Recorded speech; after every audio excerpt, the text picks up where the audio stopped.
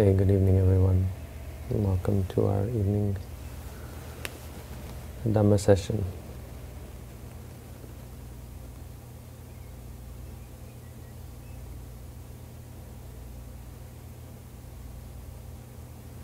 Tonight I'd like to talk a little bit about samsara.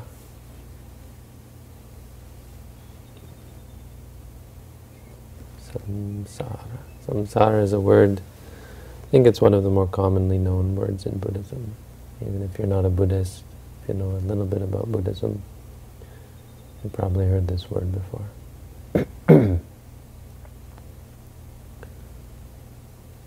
We have in the Dhammapada, Chattunang Arya Satchanang. I think it's in the Dhammapada, actually, I'm not sure. Chattunang Arya Satchanang Yatha Buddhang Adasana Sangsaritang Digamatanang Tasu Tasu Eva Jatisu. Not seeing these Four Noble Truths, we have wandered on in this we have wandered on for a long time. Digamadhanang. All this long road in samsara. Tasu tasu eva jatisu, from life to life. Birth to birth.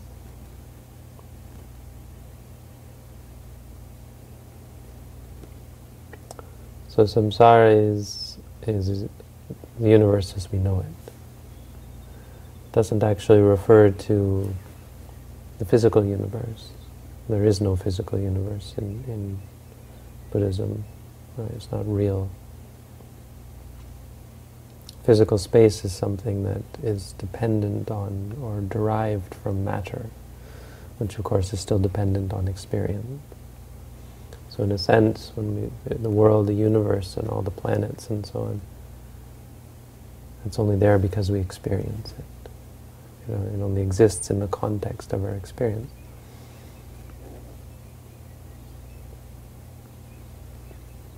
And quantum physics has something to say along those lines, I think.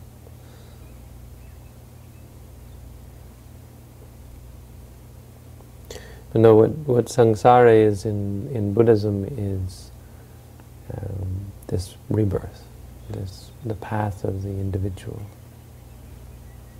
the path of beings, birth and death, really. Samsara is really all about being born again.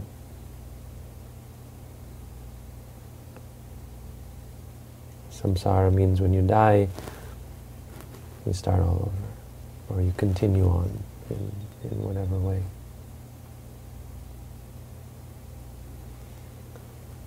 And so we talk about the many realms of rebirth. There are the 31 realms in Theravada Buddhism, but I think that's just a convention. My guess is you could subdivide it into many, many more realms. The hell realms, for example, there's many, many different hells that one can go to. But at the top you have the Brahma realms, which if you practice samatha meditation, you go there. Below that you have the angel realms, the Deva realms, where if you do lots of super good deeds, if you're a very kind and gentle and generous person, and moral and ethical, you'll go to these heavens. And then we have the human realms. If you're reasonably ethical and moral and good, you'll be born as a human. You have the animal realms, or if you're full of delusion, you'll go there. We have the ghost realms. If you're full of greed, you'll go there. We have the hell realms, where if you're full of anger, fear, spite, hatred, malice, all this, you'll go to hell.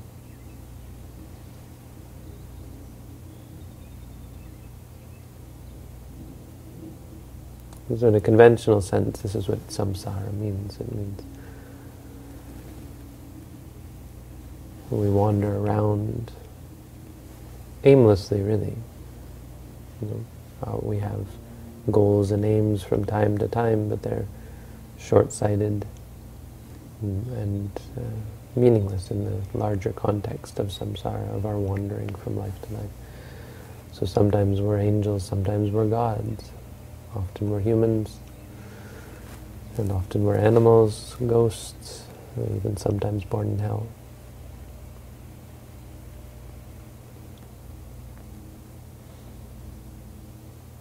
It's somewhat of a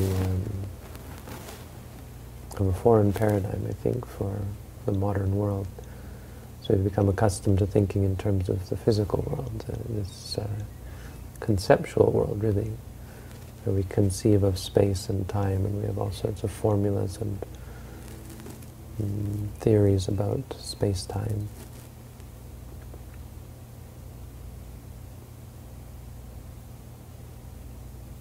And in fact, both space and time are not quite what we think they are. Well, not really what we think they are at all. In fact, space is just a derivation of matter, and time is really just about the changes inherent in the present moment, which is the only time that really exists.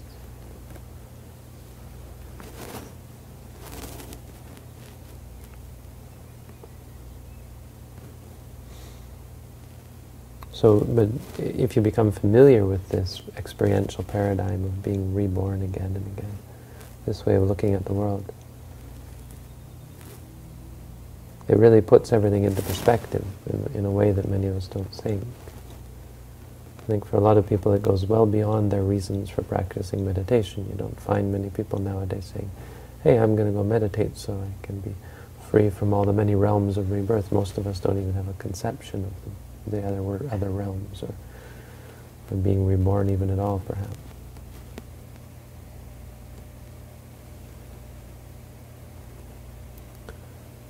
Nonetheless, it being the nature of reality as understood by Buddhists and by the Buddha, it's useful for us to think of it as the larger picture.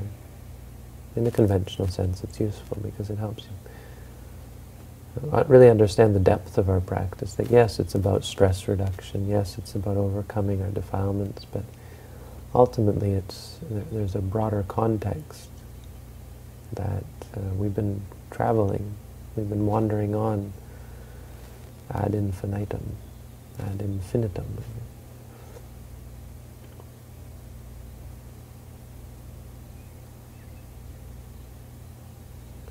With no end in sight, no beginning in sight. We don't know how long we've been going. Perhaps it's eternal. And in the end it becomes meaningless. So you realize that all of this is, well, it's quite exciting really to think about all the many realms you could be born in. And it's something new, but as you consider, as you learn, and as you meditate, you start to see that it's all just wandering on. It's all meaningless, pointless, useless. But again, I think that goes far beyond what most people think about when they undertake the practice of meditation. I mean, unfortunately, you don't have to think that big. I mean, that's something that's profound on the level of a Buddha, to think about these things and to really realize that this is enough, that they've had enough with samsara. But samsara, I mean, that's just the conceptual nature of it. I mean, in reality, samsara, if you want to go deeper, it's just the cycle. So we often hear about the cycle of birth, old age, sickness, and death. That's what we're talking about, that no matter where we go, there is always going to be this starting on a new journey, and going through the motions of learning and adapting and clinging and settling down in some sort of measure of stability, only to be uprooted again at the moment of death and be cast out and sent on our way to wander again.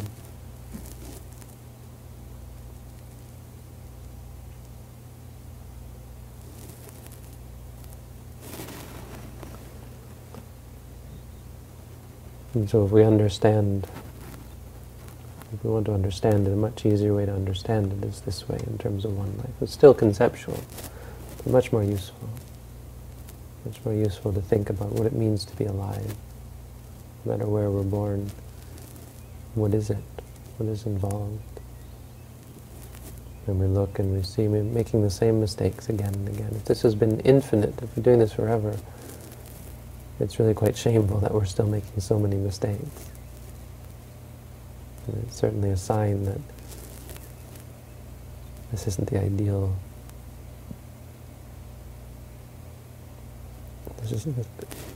This can't be as good as it gets. But if we really want to understand samsara, of course, we have to go beyond concepts. And so the ultimate way, the third way we can understand samsara is in terms of moment-to-moment wandering on of sorts. This mindless, zombie-like state that we find ourselves in, where we go through the motions of indulging and clinging and judging and avoiding and running and chasing the good and the bad, out of delusion and out of blindness, and not seeing clearly, because we don't see the Four Noble Truths. That we don't have to even think about being reborn or going to this realm or that realm. Ultimately, it's all just experience. And no matter where we go, we're not going to be free from the senses, from experience.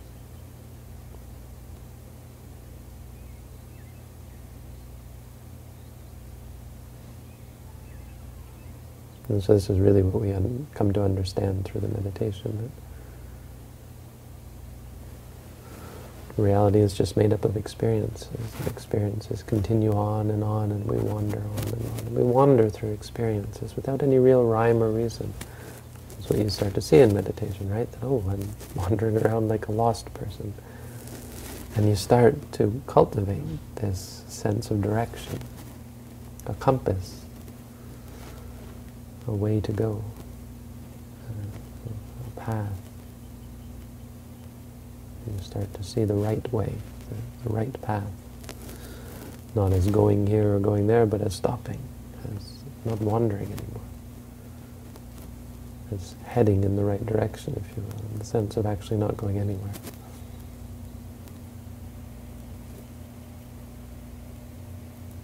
And so we focus on the five aggregates, the four satipatthana, or the six senses, however you want to describe it, but we focus on experience.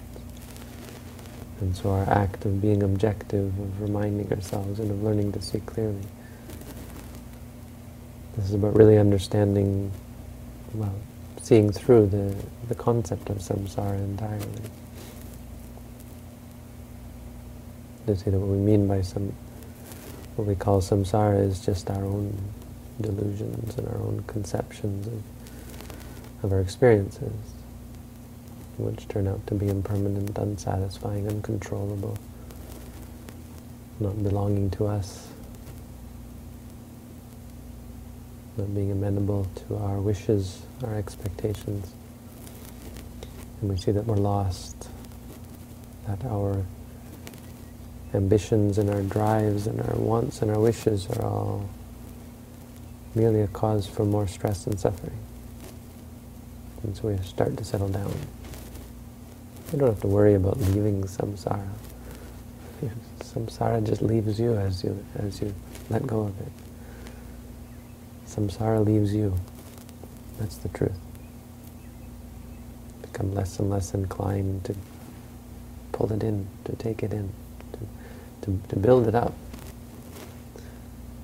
Less and less inclined to create samsara around you, until eventually you stop, cease. You liberate yourself. So there you go, there's the Dhamma for tonight, a little bit about samsara. Thank you all for tuning in. Have a good night.